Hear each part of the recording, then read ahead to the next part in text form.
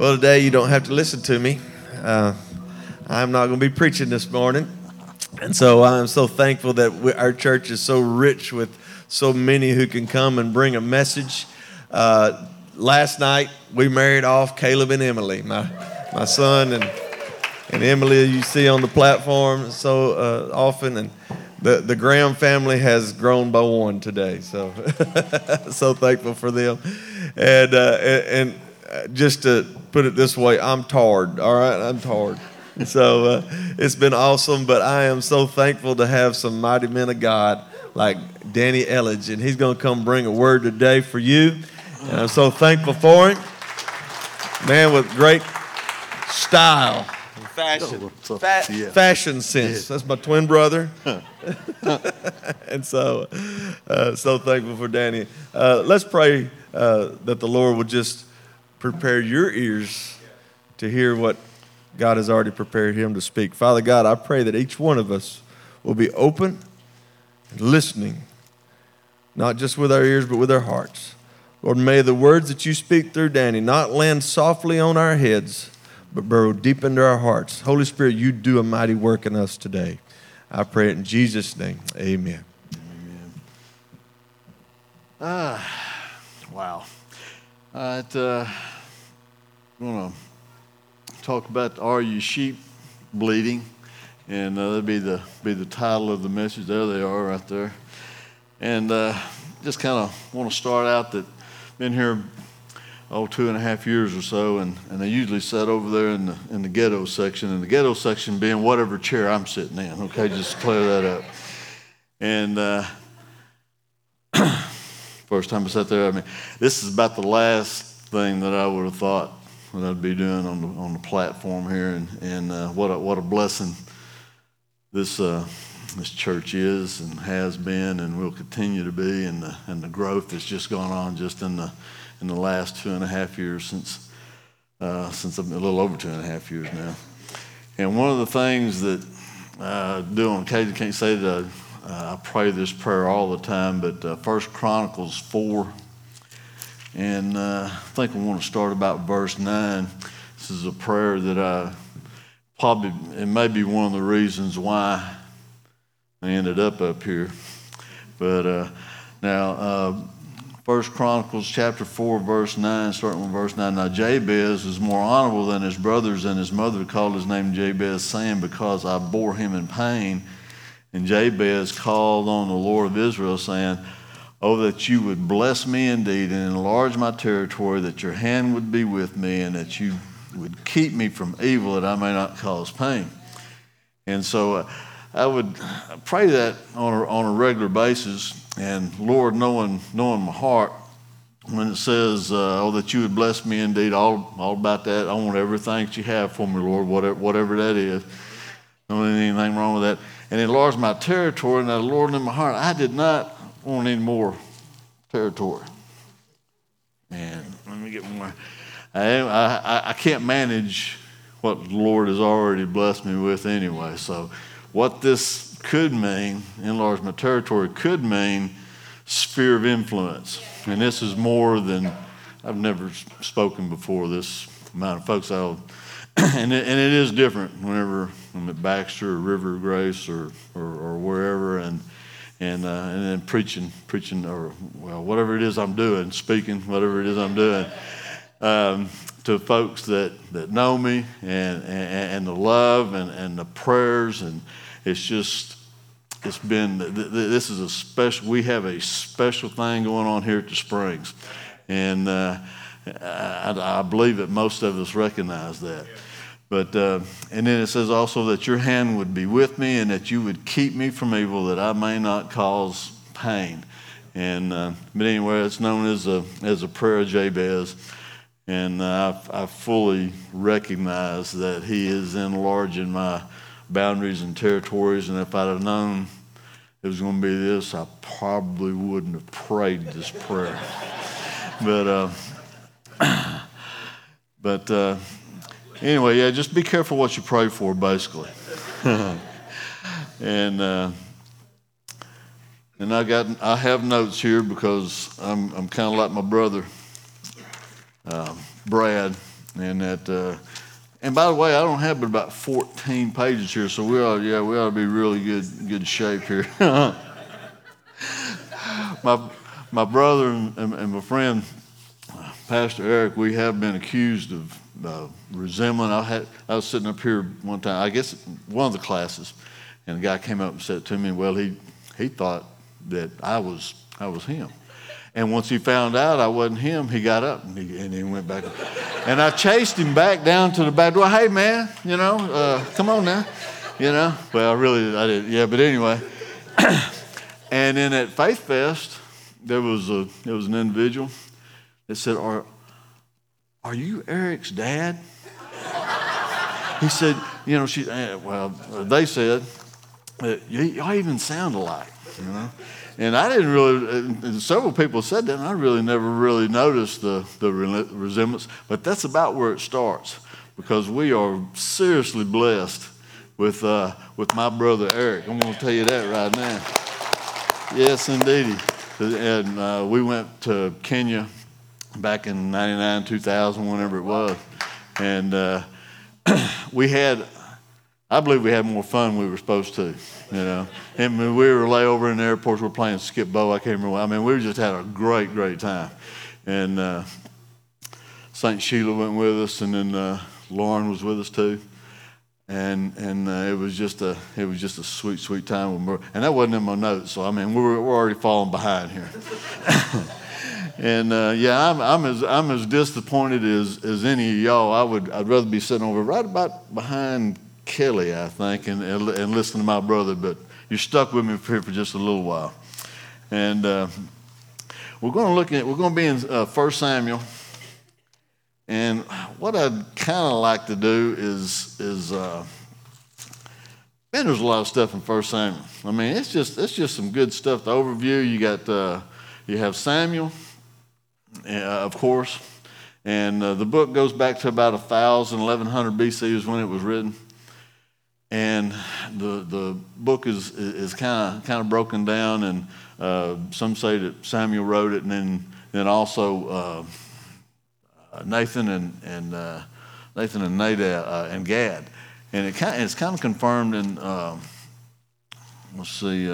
Chronicles 29:29 kind of confirms that, and that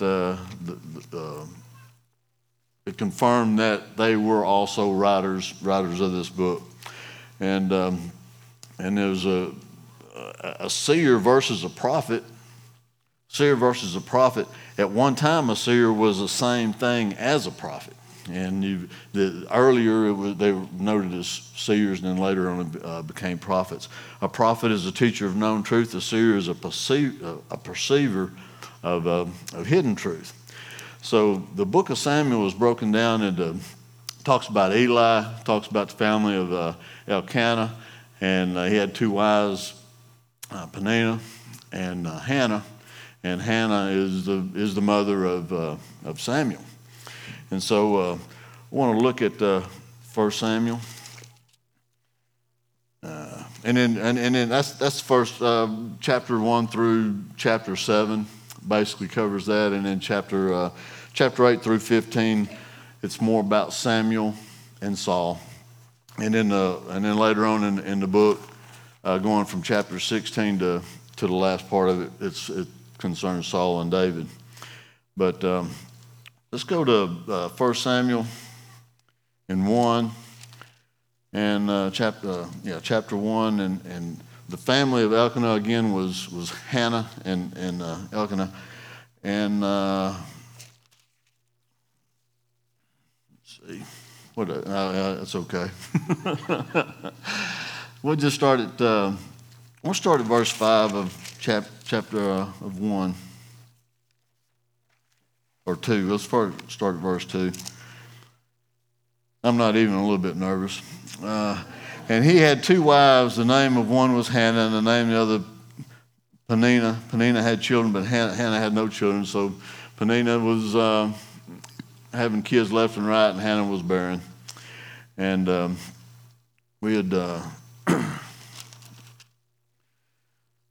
let's go to verse 8. And what was going on in between time before this is that Peninnah was really giving Hannah the blues. I mean, it was nana, nana, nana, nana, nana. I don't have kids and you don't. One of those kind of things.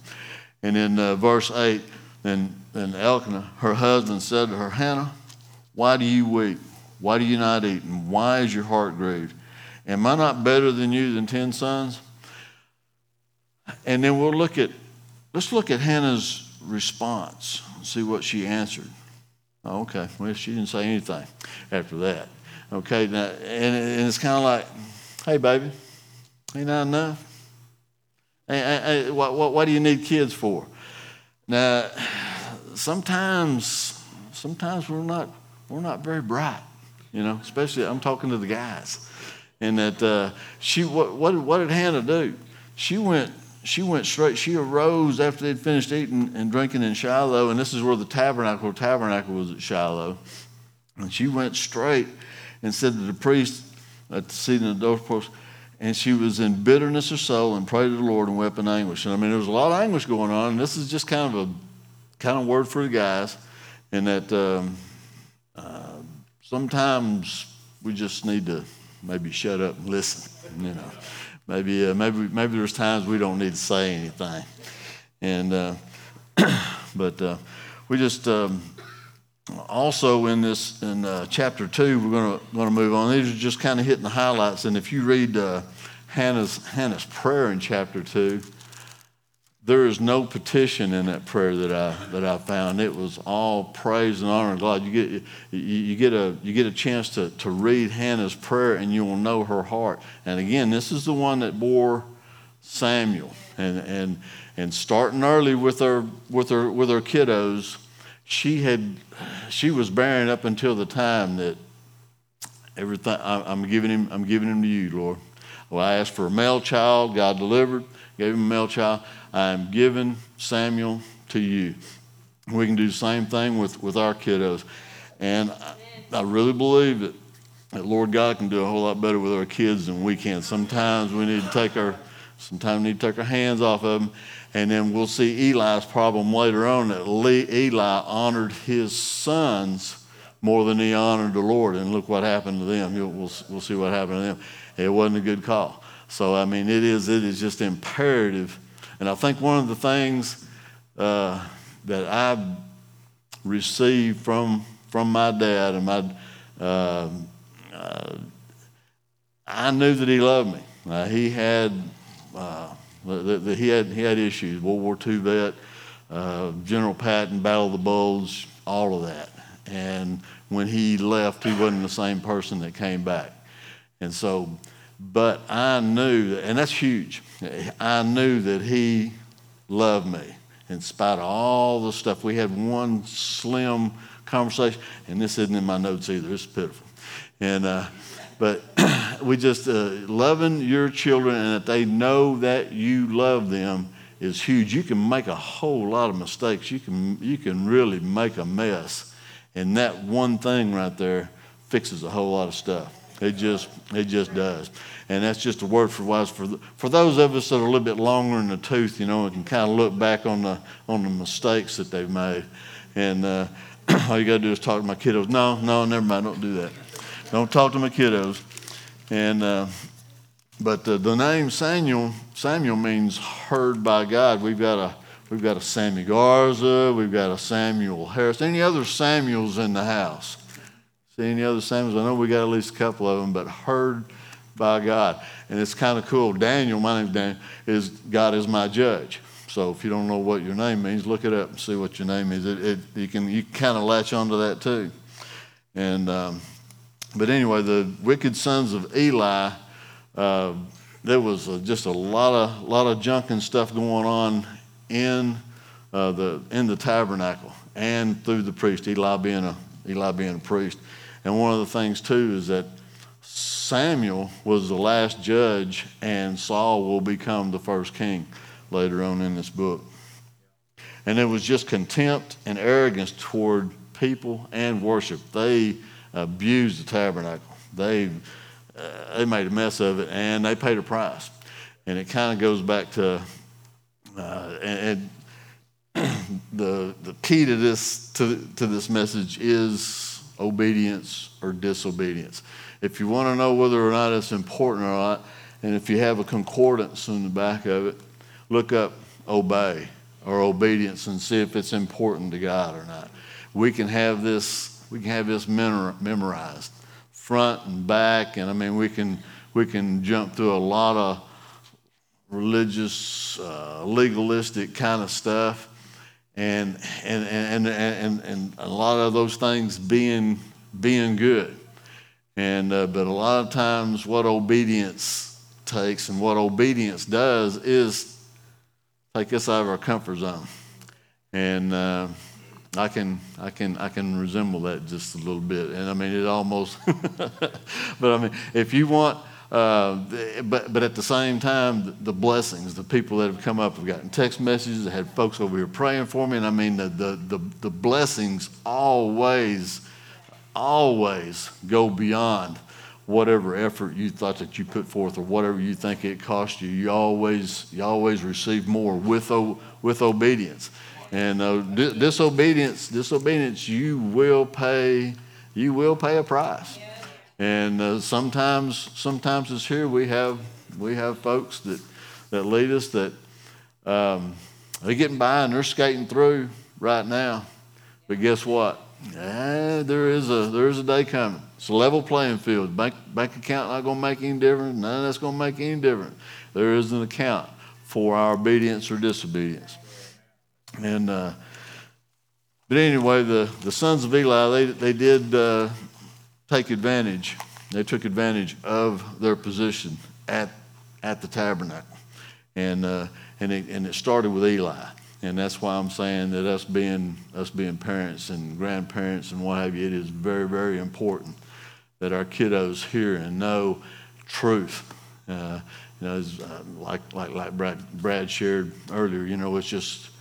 I am the way, the truth, and the life, and everything should center upon the one that said that, and his name is Yeshua HaMashiach, Jesus. And they were partaking of the sacrifice before they were offered to the Lord. And chapter 2, verse 18 and 19, and I'm sure I've skipped over some, but thank you, Ingrid, for that, for putting all of those. I just about put all of 1 Samuel. Anyway, she loaded everything down. 18 and 19, but Samuel ministered before the Lord, even as a child, wearing a linen ephod. Moreover, his mother used to make him a little robe and bring it to him year by year when she came up with her husband and offered a yearly sacrifice. So there was, it just started out, he started out with a head start because of mom and her heart. Let us be that. Let us be a Hannah. And let us have that desire to want to serve and just honestly and truly with an open heart and an open mind. These last 2.5 years, I've been a period of relearning, unlearning, renewal, revival, restoration, whatever you want to call it. That's what I'm in the middle of right now. So I think it pays dividends if we don't have already a set agenda, if we don't already have a set thing in our mind, well, this is the way we've always done it, that kind of thing, and that we have to be open and led by Holy Spirit. And that is the common denominator right there. And that Holy Spirit is Holy Spirit. And if we all have the same spirit, to me, it just seems like there ought to be some unity in that. And I just believe that there is unity in it. And we're seeing it. We're seeing the unity. We don't have a whole lot. And if there is a whole lot of yakety yak, don't talk back, I'm not hearing it, I'm not, and good. And if you've got some yakety yak, don't talk, don't come to me. And so, I'm hoping that everybody has that same mind, that we are one body with different members. And we just see it time after time after time of folks just pitching in. You see somebody doing something, get in there and give them a hand, especially if it's more than they can tote. I used to work offshore on a drill ship. And one of the things, if you wanted to get run off, was you pass somebody by and they're trying to tote on something, and you don't lend a hand, that's a good way to go to the beach. So, it ought to be that way here, and I believe it is that way here. It is amazing. We have the Wednesday night thing with the chairs and the tables and everything, and I mean, my goodness, it's hard to keep up whenever we're reeling those tables in there. It's just amazing how much smoother things go whenever everybody is operating, whenever everybody is plugged in and doing, and with that love and with that desire to serve. This is special. This is a special place. This is a special gathering, and I'm trying to. I can't absorb it all, which is good. It's always overflowing. That's where we want to be. That's the same way. That's what we want with Holy Spirit. We want Holy Spirit overflowing us. We want Him to live in and through us. That is the key. And anything other than that, you mess around and you got you a dose of religion. And I mean, we want true religion, but we don't want just a whole bunch of religion. Let us be obedient to what He tells us to do. And it's one of those things that, guess what? It is very, very difficult to know what He wants you to do if maybe this is the first time you got into this. Maybe this is the first time you saw this was today. And then again, you're going to leave here, and the next time you get into this is next Sunday. That's a good way. You ain't ready. You're not ready for worship. This place, whenever you come in here, it is an overflow of what God has given you and what God has shown you during the week. And then we can all join in, and I praise God for our worship team. All we really needed to do is after that we just say, amen, it's invitation time. You didn't need to hear from me. It was good. Praise God for our children workers. I mean, it's just, not everybody is suited for that. And I'd be one of those that's not. And I mean, I love my kids, and there was a lot of times I didn't like them. That was the way my mom was. My mom loved me. She just didn't like me very much. As long as I was at home by dark, she was happy, if children were to be seen and not heard. And I mean, that's just the way it was. And I know some of y'all can resemble, but anyway, let's go on to chapter 3, Samuel's first prophecy, chapter 3. Let's look at verses 4. And the Lord called Samuel, and he said, "Here I am." So he ran to Eli and said, "Here I am." 3 times the Lord's waking him up. He doesn't recognize God's voice at the time. Here I am. And then finally the 4th time or the 3rd time, Eli said, okay, well, it must be the Lord talking to him. It tells you how far Eli was away from him. He should have recognized it the first, at least the 2nd time anyway, but it took 3 times. And then he goes back and tells in verse 10 of chapter 3, now the Lord came and stood as at other times, Samuel, Samuel. And Samuel answered, speak, for your servant hears. And so the first 3 times he just said Samuel 1 time. And then that 4th time he said Samuel twice. He definitely got his attention. Okay, it's me. And now let me hear what you have to say. And then it basically goes on that the very first prophecy he got is that what's going to happen to Eli and his 2 boys. And it ain't good. And his 2 boys would be taken out later because of what they did with the Ark of the Covenant. Whenever we do things, God gives us free will and a free spirit. Whenever we do things, that's how He allows us to do that. But at the same time, they knew better. They knew what the law was. These were priests. And I mean, they were Levitical law and all that sort of thing. Everything, they had it written down on how they were supposed to handle the Ark of the Covenant. All of that they were supposed to do, and they chose not to do it. And we can get out from underneath Brother Eric talks about get up underneath that umbrella of protection, but it's not a good place to be. It's kind of like a little old puppy that should have stayed on the porch. You're out there on 804, you're riding your scooter and you mind your own business, and all of a sudden here comes a little puppy and he wants to get up underneath my floorboard, And so, I mean, the puppy would have been better. He's fine. Puppy's fine. He rolled around. He kind of shook it off a little bit. And he went on, got back up on the porch where he belonged. But we just got to be careful that we will pay a price whenever we decide to go our own way. It ain't good. It ain't pretty. And so, I mean, and God knows that we are simple. We have the choice of obedience or disobedience. There's really, and I know that there's probably some gray areas in there sometime, and that we look at it and we get involved in a lot of things that are good. It may or may have not been called to do that, or may not be just in the absolute perfect will of God. But what he wants us to do is to take that step. And nothing happened until their feet hit the Jordan. I mean, until they started that away. Moses, the Red Sea, God's asking him, why are you still talking to me? I've already told you what to do. And so they had to go on. And so, I mean, take that right step. And if you're going this way and he wants you to go that way, then fine, he'll adjust that. But sitting, not going to get her done. It's just not. I mean, we have to take those steps and trust him and believe that he is going to see you through some things. And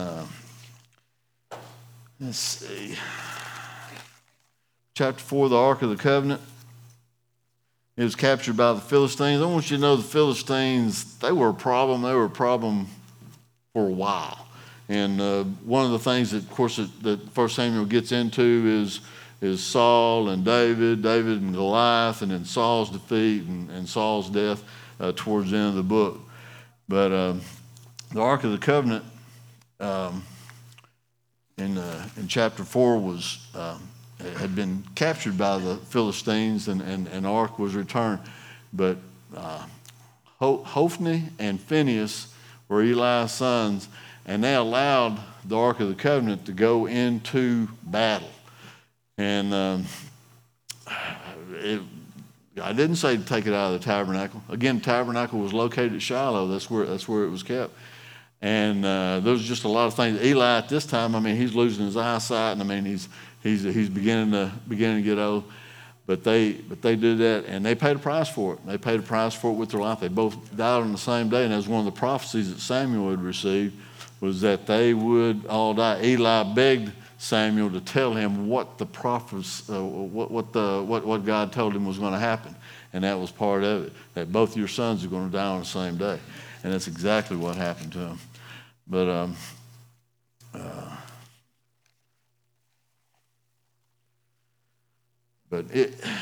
what we got into here is that being as Samuel was the last judge, the people wanted a king like the other nations. They wanted to be like everybody else. And I don't know, for me in reading the Word, I'm constantly, or I want to constantly be looking at, how does this apply to me? How does this apply to our culture? How does this apply to us? And I mean, we can see some things in that, how much do we want to be liked by everybody? And then we have some folks that may not particularly care for us for whatever reason, and they may be legitimate reasons. But how often do we want to be liked, and what do we do? What do we do to accomplish that? Well, we end up looking more and more like them. We end up looking more and more like we want to fit in. We want to look like everybody else. It's not what he's called us to do. Well, I want to be a remnant. I just want to be that remnant, Lord. In these last days, however many days I got left, whether he snatches me out of here or whether I get to take my last breath somewhere here, is that I want to keep my eyes on the prize, I want to keep my eyes on the tape, I want to look at the end of the race like Paul talked about, and then I want to break the tape. I want to finish, and I want to finish strong. And I started out strong, had a little wilderness period there, and it didn't work out very good for me. And so I just want to finish whatever time I got left. I want to finish strong for him. And so what does it look like whenever Samuel, they said, we want a king. And I mean, the people in and of themselves, they had some excuses, if you want to call it. Well, you guys are corrupt, your sons are corrupt, and we want to be like the other nations, and we want a king.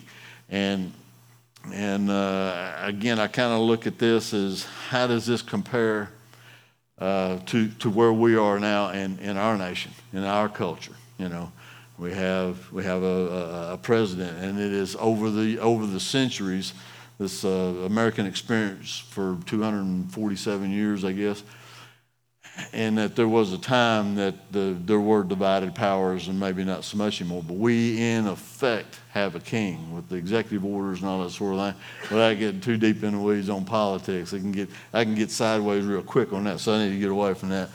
But I'm just saying, how are we and what God tells Samuel is that they haven't rejected you, Samuel. They rejected me. And again, we're getting back to obedience, disobedience. How often, as a nation, over some of the things that's going on now, how often in this culture have we rejected Him and Him alone? And we do it if we're not really constantly in our mind that He is in the forefront, that putting on our armor every day. Asking God to give us the helmet of salvation, give us clarity. Lord, may your mind be in me. Putting on the breastplate of righteousness, that right standing that I want to have with you. Putting on the belt of truth, Lord, that you would give me discernment between your absolute truth and the enemy's half-truths. And that's what gets us so many times. The enemy's half-truths, they make them look so good, but they throw a little caveat in there. You know, there's just some little something, and before you know it, you're off in somewhere that you don't have any business being. And the shield of faith that puts out the darts of the evil one, not if, but when they come. And in the gospel shoes, in preparation of the gospel, that we tell everyone, according to this, the broad is the path that leads to destruction, and narrow is the way that leads to salvation. And so, if I'm reading that right, then the bulk of the folks, they're not going to the right place. They're not going in the right direction. And may we be bold in our witness. If it's passing out a tract, whatever that looks like, the folks that you work around, your family members and all this, let us speak the truth. And let us do the best we can to speak that truth in love. And sometimes especially with me, before I know it, oh man, you know, I may be a little bit adamant. I may become a little bit, maybe I don't guard my words. Maybe the ohms of resistance up there is minimal, and that whatever I'm thinking kind of spits out sometimes, and it's just not good. And I know you electricians know what I'm talking about, ohms of resistance. But anyway, just let's go on to chapter 15. I appreciate you, Ingrid, again for putting all those scriptures in there that I did not use. And yeah, but anyway, what I really want to get to here is this story of Saul spares King Agag when he wasn't supposed to. And we're in 1 Samuel 15. And he was commanded by God to destroy all of them, take them all out, because they've been wearing out the children of Israel the minute they crossed. I mean, just from day one they've been wearing them out. Take them all out. And we don't know that what one of these folks wouldn't have come against the lineage of Jesus. So there are reasons why God says eliminate all of them. And we just got to trust Him, trust His word. Sometimes it doesn't look right, feel right. Why would you do that, Lord? And all that sort of thing. He has a purpose, because He can see before the foundation of the world, He can see the beginning and the end, and all we can see is right in front of our face. So He can see it all. And then at verse 6 in chapter 15, Then Saul said to the Kenites, "Go, depart, get down from among the Amalekites, lest I destroy you with them. For you showed kindness to all the children of Israel when they came up out of Egypt." So the Kenites departed from among the Amalekites, and Saul attacked the Amalekites from Havilah all the way to Shur, which is east of Egypt. He also took Agag, king of the Amalekites, alive, Problem number one. And utterly destroyed all the people with the edge of the sword. But Saul and the people spared Agag and the best of the sheep, the oxen and the fatlings, the lambs, and all that was good, and were unwilling to destroy them. But everything despised and worthless they utterly destroyed. Got a couple problems there. He took a king. King's supposed to be dead. He took some fine sheep. We ain't talking about probably a few sheep. We may be talking about thousands of sheep and livestock and what have you. And so we get over here. To, let's look at about verse 13 of chapter 15, 1 Samuel. Then Samuel went to Saul, and Saul said to him, Blessed are you, the Lord. I have performed the commandment of the Lord. And right beside that, I got written, you are a liar. You just lied. But Samuel said, what then is this bleating of the sheep in my ears and the lowing of the oxen which I hear? So bleating of sheep is basically disobedience. Yeah. Have you, if you're hearing sheep bleating, that's disobedience. Are you sheep bleating? Have you been disobedient or have you been obedient? And Saul said, they have brought them from the Amalekites. He blamed it on his men, blamed it on the folks. He's already put off all that stuff. They have brought them from the Amalekites, for the people spared the best of the sheep and the oxen to sacrifice to the Lord, and the rest have utterly destroyed. Verse 16. Then Samuel said to Saul, man, would you please shut up? It says, be quiet. And I will tell you what the Lord said to me last night. And so, this is hurting Samuel, because Samuel's already gotten a word before that he was done. Saul was already done before this because he had participated in an offering, a burnt offering, a peace offering he wasn't supposed to do. But so Samuel in verse 17 said, when you were little in your own eyes, were you not head of the tribes of Israel, and did not the Lord anoint you king over Israel? Now the Lord sent you on a mission and said, go and utterly destroy the sinners, the Amalekites, and fight against them until they are consumed. Why then did you not obey the voice of the Lord? Why did you swoop down and spoil and do evil on the side of the Lord? Here he goes again. And Saul said to Samuel, but I have obeyed the voice of the Lord. Well, there was a time that Saul was anointed. God chose him as king. And he was filled with the Spirit. And then all of a sudden, man, he's telling one lie after another here. So we got to be very, very careful that we don't fall away, because there was a time that the power of God was on his life. And there's another time, whenever he was called and Samuel was going, he was hiding amongst the equipment. It said equipment, and I said, well, he's over there behind the John Deere hay baler. And there's another version that says, well, he's in the baggage. So I guess he's in amongst baggage. But he stood taller. That was the other thing about Saul, is that he stood ahead above everyone else. He was the most handsome man in Israel at the time. And so, as far as personal looks and all that sort of thing, doesn't mean that you have character. Doesn't mean that you have know what your identity is in Christ. All those outward appearances mean little or nothing whenever it comes to spiritual issues. But one of the things here, and I'm going to close. I'll get close to closing here. Whenever the praise team needs to come up, y'all just come on up, and then I'll step down. Verse 22, has the Lord his great delight in burnt offerings and sacrifices. This is verse 22 of 15, 1 Samuel.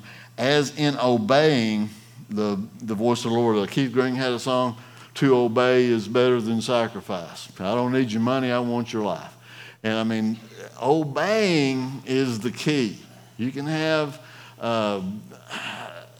you can have a whole bunch of spiritual stuff, and if obedience doesn't follow it, it's a problem.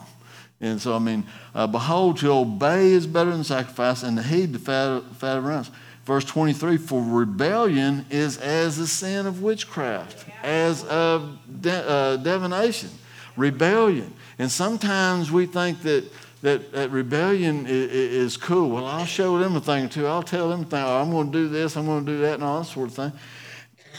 And because you have and stubbornness is as iniquity and adultery. Now, me being German and Irish or Scottish, we take a little bit of pride, which is one problem, in being stubborn and hard-headed. I mean, we think it's like a coat of arms. I mean, we just really think that being stubborn and hard-headed is, man, that's a good thing. Well, no, not according to this. It says, and stubbornness, arrogance, insolence, hard-headedness is as iniquity and idolatry. We can put that thing up on the shelf. I'm going to be stubborn. I don't care what anybody says. I'm going to do it my way or the highway and all that sort. We can be stubborn like that, and it becomes idolatry. And I'm pretty sure that idolatry is sin. And so we just got to be really, really careful on those things that we've brought up, and maybe through our genealogy, and maybe through our upbringing and up through our raising. As you get on down the road, you look back, Mom, Dad, I love you, but that right there doesn't line up with this. That stubbornness, that hard-headedness, and that lack of trust and that lack of faith. But are we obedient in our time? Our time is our most precious commodity. Are we obedient in the time that He has given us? Everything that we have is His. Our time is His. Are we obedient? Are we redeeming the time? Are we using the time for Him? And like Brad was meddling this morning about the TV. Well, we have church over taxidermy shop occasionally, and then also the Thursday night Kingdom Men. And so the guys know that I struggle with an addiction to TV, and it goes back to it being basically a babysitter. I'm watching Rifleman and Gunsmoke, all growing up, and so it became a babysitter, and I kind of well, those young folks throw on this thing all the time. Well, it's just a small TV. That's all it is.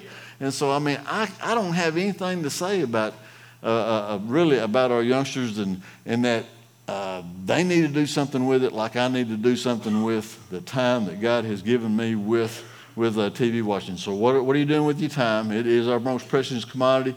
What are you doing with your talents? And look into the folks that worship here. They have a talent. I don't even know what end of that thing to even. I mean, it's unbelievable. Anybody that can, like this brother here on the keyboard, anybody that can pick that out is amazing to me. But God has given them that talent. And so they're using their talents. Are you using yours? The gifts that God has given you, are you using those talents? And then your treasure. I'm going to finish up with this right here. I'm really getting ready to do some serious meddling now. And in Malachi, what are you doing with your treasure? And I think that's one of the reasons that I thought I had that marked. Malachi 3:17, I believe is where I want to go. But just real quick, I know that all preachers, they like to use this verse right here. You're robbing God and this, that sort of thing. And that's fine. That's basically the crux of it. And I really thought I had it marked. That's okay. But it just basically, do you want God's blessings and what already belongs to Him? 100% already belongs to Him. He's asking you for 1/10 of it. Or do you want cursings? It's again, God knows we're simple. It's blessings and cursings. It's obedience. It's disobedience. And so we want to make things really complicated. That's kind of what we do as people, as mankind. But where are you? Where are you? Are you sheep bleating? Are they making a racket? Are they making so much racket you can't even get to sleep? And that's what a lot of times our disobedience will rob us of some sleep and some peace and some joy and some comfort. And that's what we're after. We are after that perfect peace that only comes from Him and Holy Spirit. We will not get it any other way. Try to fill that void with your play pretties. Try to fill that void with junk and stuff. Try to fill that void with your bank account. It is impossible. You can't do it. Fill that void with Him. Let Him lead and guide and direct your path. Does that mean that everything's going to be just a okie dokie? I mean, like going to Six Flags every day? Well, no, it's not going. There are ups and downs and valleys, and that He wants us to rely and trust Him. But at the same time, turn your sheep loose. Let them go bleat somewhere else. Don't be listening to that. Don't be doing that disobedience. Don't have that in your ear. Have the Word of God in your ear. Have praise worship music in your ear. Spend time with Him. Rely totally upon Him. And it is amazing how things just seem to just kind of fall into place. They just do. Try to outgive Him. Try it. I'm just asking you to try it. Ask R.G. Letourneau. He died, I don't know, he still had 10, whenever he passed, I think he still had anywhere from 10 to $140 million, depending on who you listen to. He lived on 10% and gave away 90%. He tried to outgive him, and God just kept shoveling it, blessing him. And that's how good our God is. Does He do that with everybody? I don't know. He's doing it with me. I went with Colton. I think he's involved with Dave Ramsey. A couple of years ago, said, man, I'm just kind of seeing all this. And the outgo was more than the income. And it still doesn't make any sense. I think if I go back and I still look at it, outgo's still more than the income. And I'm still eating good. I'm still doing good. But I want to, let's close with a word of prayer. And I appreciate y'all attending this. I apologize, but at the same time, it has been an honor and a privilege to be here with you. Thank you very much. But let's go to Lord prayer. Loving God, Heavenly Father, we love you, we praise you, we thank you. We ask Holy Spirit would just be thick in this place like it already has been. And Lord, that it'd be thick in this place for the next service. And I just ask, Lord, that you would just be with us, go with us, help us, Lord, to be who you want us to be. That we operate in how you have created us. Don't let me try to be like someone else, but Lord, help me to be what you want to be. Let my identity be in you and not in a job and not in whatever. Let my identity, let me look like you. Lord, I just ask the same for each and every one here. Anybody that's come in here with a stony heart and wants that heart of flesh, these altars are open. And that, Lord, we just ask that no one leave here with bitterness, hatred, that self-control thing, that we would yield to you, that Holy Spirit, that you would have your will and your way in each and every one. In Jesus' name.